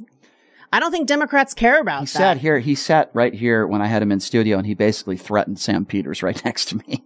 I mean, he did that. There's audio. Well, that's easy to do. Yeah. I mean Sam's a bit of a wet noodle. Yeah, well, Sam held a press conference talking about his family, so I kind of don't blame him for getting angry. But anyway. Well, I am so happy that you came in studio. This has been a lot of fun. Yeah. What do you think of I know you're not a gambler, but what do you think are the odds? If I invite you and Danny just to you don't even have to go on the air, just to have a good time in my cabana and just hang out at Sapphire on Friday. What do you think of the odds that Danny would say yes to that with you? Well, first of all, he's actually going to be leaving town tomorrow. Shoot. And I'm staying here for the rest of the week to help with the basketball Well, you're welcome if you'd like to come. Yeah. Okay. Well, you don't even have to go on the air. The drinks and food are on me. Okay. So I'm just saying, I'm just throwing that out there. I don't know how your husband would feel about Well, he has county commission meeting on Thursday. Okay. And so I don't know when he's returning. Okay. Well, you can let me know on that. Okay. But anyway, I always appreciate it when you come on this show. I think we always have a great conversation.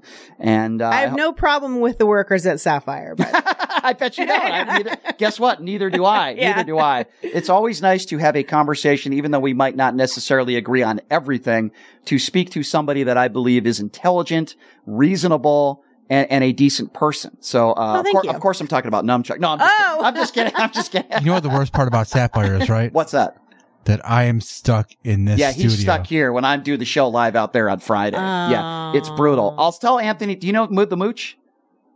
No, we've never met. We crossed paths when we were both at MSNBC. So he was just starting at MSNBC, and I was in studio, and we crossed paths, but we didn't get to interact. Also, a very intelligent, reasonable guy, and I love talking to these people, even though I don't like you, people like yourself. Even though we might not agree on everything, I love having a good conversation. Maybe you can tell him off the air to connect us. You know what? I can do that. Yeah, I can do that. Yeah, because now I've been going on. I have his cell phone number, so I will text him and say, hey, can I give Amy your number? And I'm sure he will say yes. Last couple weekends I've been on with Al Sharpton. So Al Sharpton, yeah, there's a guy that's an interesting character. Yeah, he's like the Don King of politics. That's like what I try. Yeah, to call I know him. Not a lot of people really like him, but he loved my father-in-law, and he's good to me. So. Well, you know what? That's important. And I don't know him personally. I've met him a few times. He was nice to me when he came into the studios at CBS, and that's cool. Amy, all seriousness, thank you so much for being here and always doing this show. I always appreciate you. Yeah, thank you. And I always have had the utmost respect for you and your husband. So thank you so much for being here. Tell your husband I'm not such a far lefty like he thinks I am, and he's also welcome on this show anytime. It's actually fun for us to argue. I like Danny. Sometimes. You tell him I said that. I do like him. All right, that's Amy Tarkanian, everybody. Always appreciate it when she comes in. We're going to take a quick break, and then we're going to preview the NBA Summer League. Well, Danny played at the Thomas and Mack Center plenty of times. The NBA Finals of the NBA Summer League are tonight. Associated Press writer Mark Anderson will be joining us next to talk and preview that. You're listening to Pushing the Limits right here on KSHP.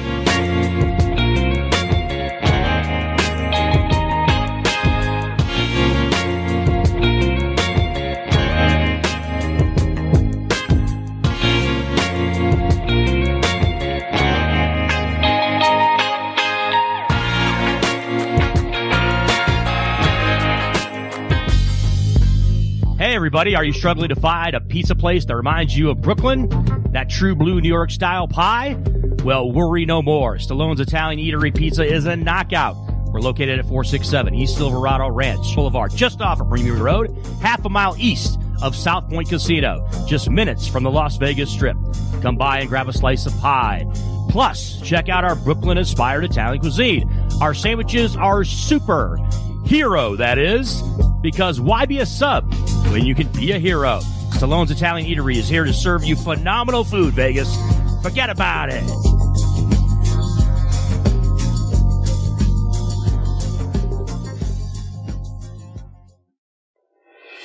Buying or selling a home is a huge life event that requires guidance from an expert in the industry and community. My name is Blake Wynn. You may recognize my name as my grandfather was the best governor the state of Nevada has ever had.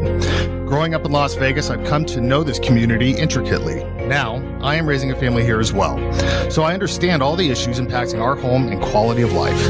As the top realtor for the #1 real estate team at Keller Williams, you can have confidence in my experience, knowledge, and track record. When it comes to buying, selling, or investing in real estate, choose a name you can trust and someone who understands the community you call home. Call Blake Wynn today and experience the difference of a trusted expert. 702-540-3311. Sapphire Pool and Day Club, the world's only topless gentlemen's day club, introduces its 2023 pool season lineup with a bevy of beauties and social media celebrities throughout the summer who will all host alongside hundreds of Sapphire's topless poolside entertainers. Enjoy brunch in the sun with items like frittata-style omelets, stripping chicken, and French kiss toast before washing it down with signature summertime cocktails. 10 lines beware. Go Bear! Ladies are welcome to go topless within the day club for the ultimate party. Guests can purchase affordable day bed packages, cabana packages, lounge chairs, and more. The best part though? Pushing the Limits will be broadcasting shows every other Friday throughout the pool season with a ton of surprise celebrity guests. Wow! Reserve your spot now. For more info, visit SapphirePoolLV.com or call 702-869-0003. That's 702-869-0003. See you at Sapphire. Hey everybody, it's Brian Shapiro from Pushing the Limits. I want to tell you guys about Sahara West Urgent Care and Wellness. They're conveniently located on the southwest corner of Sahara and Jones. They're open Monday through Friday, 9 a.m. to 9 p.m. and Saturday, 9 a.m. to 5 p.m. At Sahara West Urgent Care, they'll take care of all your healthcare needs. They offer routine services such as physicals, STD testing, car accident treatment, and work injuries. You name it, they do it. They have on-site x-ray, EKG, ultrasound, and labs. They treat chronic conditions such as asthma, blood pressure, diabetes, and more. They also offer general wellness exams, treatments such as testosterone enhancement and cancer screening. They're located on Sahara, 6125 West Sahara Avenue. Their number is 702-248-0554. And the best part, they accept most major insurances and affordable cash pay prices, office visits starting at just $95. And I'm also a client, so please give them a call, 702-248-0554.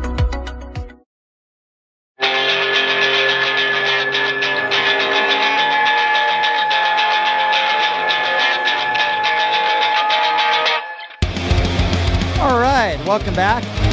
It is Pushing the Limits on a Monday. My thanks to Amy Tarkanian for joining us in studio. Speaking of hoops, what a hoops family that is. With, of course, Danny and the late, great Jerry Tarkanian. Always fun talking to Amy. I really, really appreciate it when she comes in. Also appreciate my favorite gaming bar in town. It's Jackson's Bar and Grill, located at Flamingo and Jones. I was in there the other day. Great promotions this month, including if you go 4 to the Royal twice this week, you get a chance to spin the wheel to win up to $3,000. I had the prime rib there the other day. I'm telling you, it's some of the best prime rib I've ever had. It's incredible. Check them out. Jackson's Bar and Grill, located at Flamingo and Jones. Tell them I sent you. And take advantage of all their promotions because it's really awesome. I've been taking advantage of watching a lot of great basketball down at the Thomas and Mack Center and Cox Pavilion. The NBA Summer League's great. Of course, we had Warren Ligari on the show. I've been interviewing him for over a decade. Great guy. And it's just been a lot of fun. You get to watch some former UNLV players out there that are in Vegas kids. The kid Robinson's been unbelievable. He's really had a great summer league. And I figured what better person to talk about this than the man from the Associated Press himself, who's been covering Summer League and does such a great job in doing so, Mark Anderson from the AP. Mark, always appreciate it, my friend. How are you?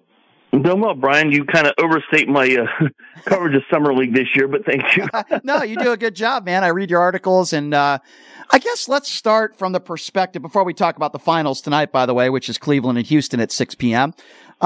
Who are some of the standouts for you that have impressed you this year? I mean, I said I love the way Robinson has played. I think he's a year in the G League has really helped him. What are your thoughts on some of the standouts? I think Holmgren has shown that maybe he belongs in this league. Yeah.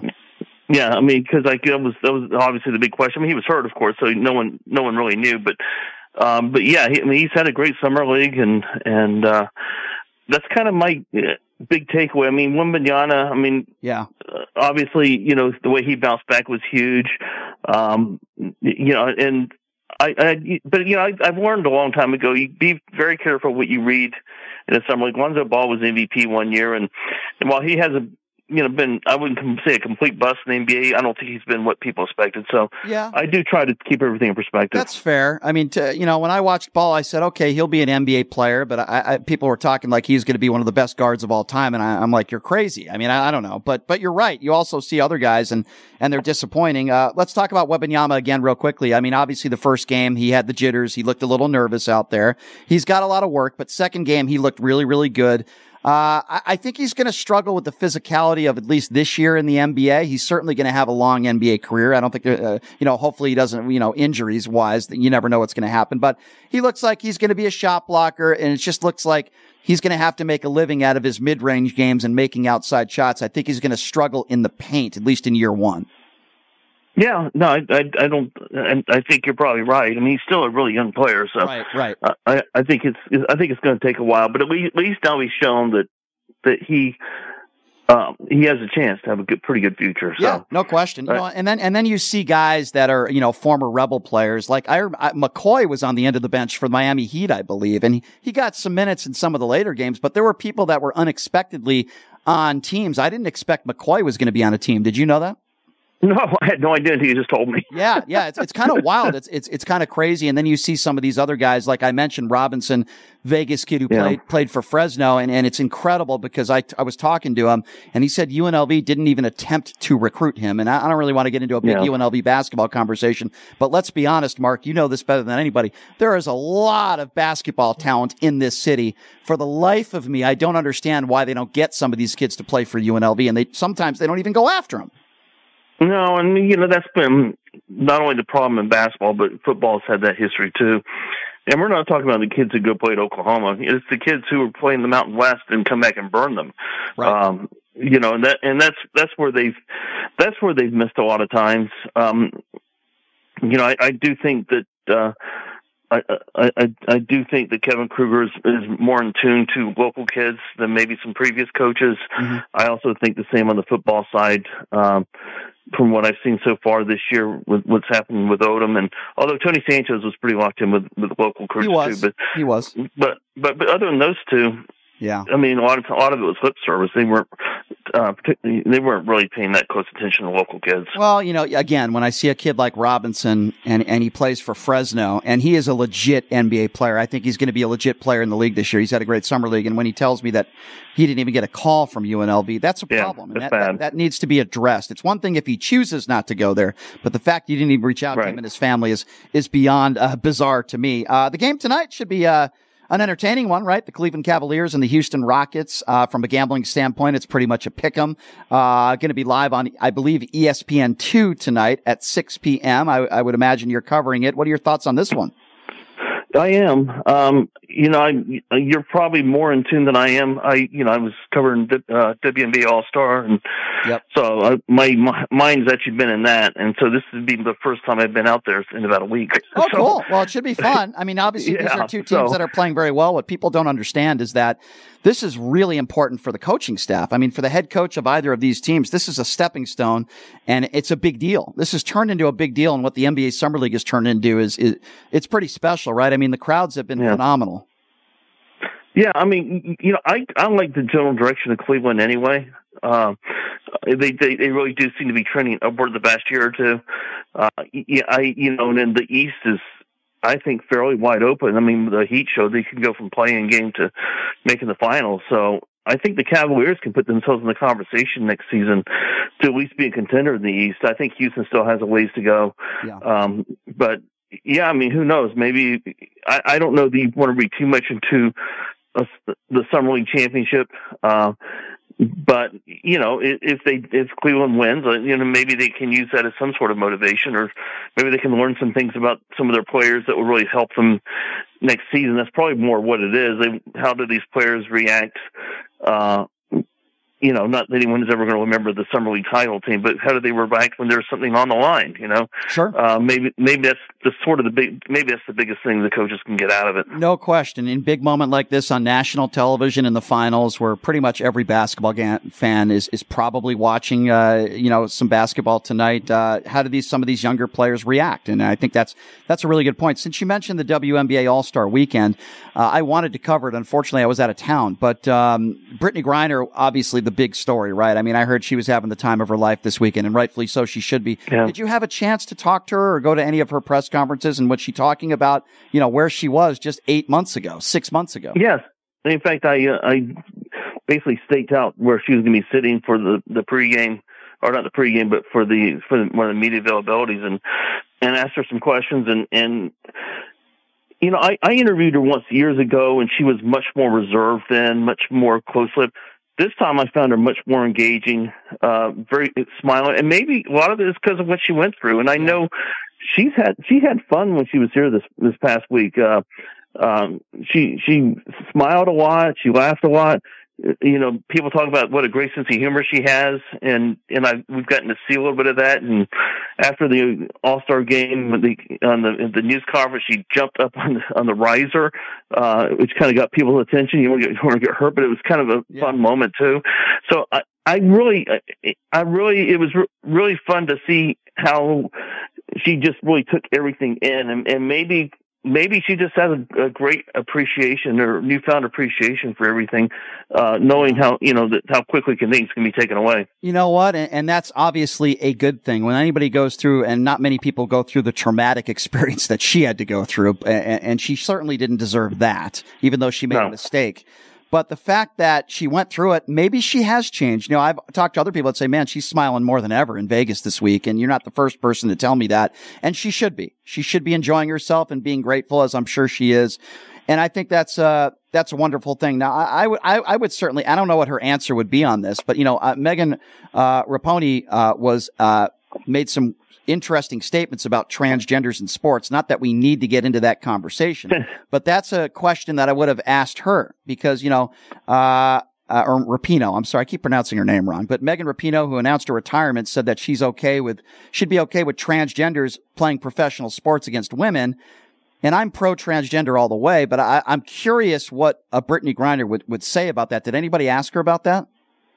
I didn't hear any question along those lines. It was more about her own experience, and then the WNBA as a whole with the whole thing with travel and the new league that's starting up and that sort of stuff. But it wasn't about. I didn't hear any questions at all the past few days about that. That's something that I would have been interested to hear her answer. Here's something else I would ask you, because this confuses me. And, I know you're a WNBA fan at heart, as I am. You're a basketball fan, and I think it's a great environment, and the Aces are a great franchise. With that being said, when they talk about the flights and they talk about, more money, I say to myself, the business has lost money 27 years in a row. Can you find me a business in this country that's paying their employees more money that loses money every year? I mean, I want them to be paid what they think they deserve to be paid, but where does the money come from if they're losing it every year? Yeah, I mean, well, the biggest argument here against the charter flights is it creates an unlevel playing field, because not every owner can afford or is willing to commit that kind of money. And Mark Davis he'd pay for every flight. He already built that beautiful facility for them. So some of the owners are, but there are a lot of owners who would completely agree with what you're just saying now. It's like, well, I'm already losing money on this venture. Why would I lose any more money? So I get that. I do. And I don't know what the answer is. Maybe the next media contract, they'll get more of the money they're looking for, and certainly the increased TV ratings, increased social media hits, all that stuff is working in their favor for them to do that. So maybe, but then again, the media landscape is changing too, as college conferences are finding out, and pro leagues are finding out. So it's really hard to know where that's going to go. But yeah, I see both sides. I mean, because a lot of these players came from Power 5 programs that did charter. everywhere they went. Right. So in some ways, they feel like they're taking a step backward. My feeling is, if a team wants to charter, let them charter. If they want to spend the money, and if the other owners don't like it, then step up. Figure it out. I agree. It's either you do or you don't. And if you don't want to play for a franchise that doesn't, then you don't have to. Nobody's forcing you. So, right. I hear what you're saying on both sides of that. On a positive note with the Aces, I mean, they're playing for possibly not just another championship, a back-to-back championship, but perhaps the best WNBA team in the history of the WNBA. I mean, they are so good. They have so many weapons. Becky Hammon is such a wonderful coach. They have so many potential, WNBA Hall of Famers. I mean, what do you make of this team and what they might be able to accomplish this year? Yeah, it's remarkable. I think you're right. I think I just can't see them losing unless they get a couple key injuries. Barring a couple key injuries, I just can't see them losing. Yeah. So if they keep playing the way they are and do win the title, you have to consider them among the best of the best ever. And I don't know how you couldn't. I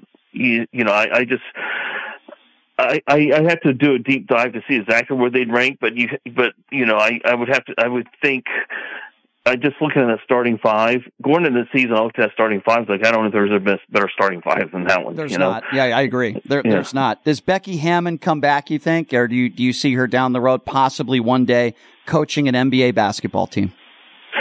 I think she would be wise to really be choosing, because she can stay here and win forever, or she could go to an NBA team that's coming off back-to-back lottery years and get fired in 2 years. Yeah. I think if an NBA team calls her that has a real chance to win, has a real plan in place, maybe they're not at the top now, but you can see where within 2 or 3 years they could be. Yeah. Or I think that would make a lot of sense for her, but to just jump just to make history, I don't think she should do that. I tend to agree with you, and I think she probably was choosy. We heard rumblings of the Toronto Raptors getting permission to interview her, but it looks like she's definitely staying put for now. She's making a pretty good salary here. She's the highest paid coach in the WNBA, and I know that Liz Cambage doesn't like that very much, but luckily we don't have to talk about her anymore. But that's another thing about this Aces team, Mark, that I think you'll agree with me. And these are great role models. These are really good people. Yeah. I love Asia Wilson. She's a wonderful person. Great dad, great family. Kelsey Plum's awesome. They're great to the fans. They're good role models. They're good people. And I think that's more important than anything. Yeah, no, I'm with you on that. And and that's one reason they're so good. The locker room's just so good. And it's sort of like what you saw with the Golden Knights. The locker room was just so good. Right. And the Knights hadn't had that the previous couple of years. And so you can really see what a difference that makes. And, I think winning the title last year took a lot of pressure off them, where they feel more free just to go do what they want to do now. And, I think Hammon, I think one thing that Hammon's, the sense I got from talking to her one time, she didn't say this out loud, but it was just kind of a feeling I got from her, is that it was when the Toronto thing came out, is like, is that a team just putting that out there because it sounds good, Yeah. And you could tell that I don't think she ever took that seriously. Yeah. Because I asked her about the Raptors, and she said, my focus is all on the Aces. And you hear coaches say that all the time, but you could really tell she meant it, And so I don't know if the Raptors are just putting that out there because it sounded good that we put it out there. Yeah. And I think that's the thing she's got to be concerned about. It's like, well, how much of this is really real? Agree. And I think the only story that made sense to me that I thought about was Popovich. When Popovich retires, maybe she would take over. Pop just signed a 5-year extension. Now, it doesn't mean he's going to be there for 5 years. The only thing that could make sense to me potentially is when Pop decides to retire, he would be no better cheerleader for Becky Hammon taking over. Maybe that could happen down the road, but I think time is maybe running out on that taking place. But we'll have to wait and see what happens. Mark, I always appreciate it, my friend, when you take the time to join me. We'll see you tonight at the Thomas and Mack Center, 6 p.m., Cleveland Cavaliers against the Houston Rockets. The finals of the We're gonna the finals of the NBA Summer League, but I was just gonna say we're gonna have some more NBA basketball in December here, so it's gonna be a heck of a lot of fun, and I'm sure you're gonna be covering that, Mark. And you do a great job for the AP, and always appreciate your time, my friend. We'll see you tonight. Thanks for having me on, Brian. Always appreciate the kind words. Thanks, Mark. Appreciate you, my friend. Mark Anderson from the Associated Press joining us. He covers everything here in town, but he's going to be covering, of course, busy man, NBA Summer League Finals, Cleveland Cavaliers and Houston. Now, look, I've said this before, and I'll say it again, and I'm a big fan of the Aces, right? Listen, I'm a fan of basketball, and I'm a fan of the Aces organization and what they've accomplished here. I've been to almost every game since they got here when Bill Laimbeer was the head coach. So I'm not one of those people that is anti-WNBA. I'm not that person, right? I'm just a very pragmatic person, and I'm honest in my opinions. You can disagree with me. And I'm not trying to crap on the WNBA here, because if I was in town, I would have been at the WNBA All-Star game and I would have enjoyed myself. I go to Aces games all the time. I enjoy it. I enjoy covering the team. And I meant what I said about the players. They're wonderful people. They're good people. It's fun. And the atmosphere, seeing all these NBA players supporting them and seeing Darren Waller back in town because, he's married, that lucky dog, married to Kelsey Plum. But it's fun. It's a fun atmosphere. I like Mark Davis. But for God's sakes, man, can we just stop it with these WNBA players deserve more money? This conversation drives me nuts. The league loses money every year. I don't want to hear excuses. Well, the league should be doing this. Maybe, just maybe, the product is not going to allow you to make more money. Maybe. Now listen, the Aces make money, but they're also the WNBA championship champions owned by Mark Davis. They make money. Most teams don't. The league doesn't make money. Money doesn't grow on trees, as my mom told me when I was a child. Money doesn't grow on trees. So if Kelsey Plum or anybody in the league, quite frankly, that's saying we want more money or we deserve more money, then where does it come from? Where does it come from? Because if you're going to be getting paid more money, the league is just going to be losing more money. And now they have this new league. Where's that money going to, is that league going to make money? There's a reason why the NBA makes billions of dollars every year, because of the product. Doesn't matter what your age or what your gender. Fans come out and they'll spend anywhere between $200 to $1,000 for a regular season ticket because of the product, the demand. The WNBA All-Star Game in Las Vegas was not filled to capacity. Now, they can say it was sold out. It wasn't. I saw pictures. Not every seat was taken. Not everybody went. If you can't sell out 10,000 seats at Mandalay Bay for the WNBA All-Star Game, then how is the league going to make money? Where is the money going to come from? Can we please stop the nonsense? I am not anti-WNBA. I'm not anti-Aces. Anybody who knows me knows that. In fact, I love women's sports, particularly tennis. I've been watching Wimbledon nonstop. I've been watching the women play because I like the product. And guess what?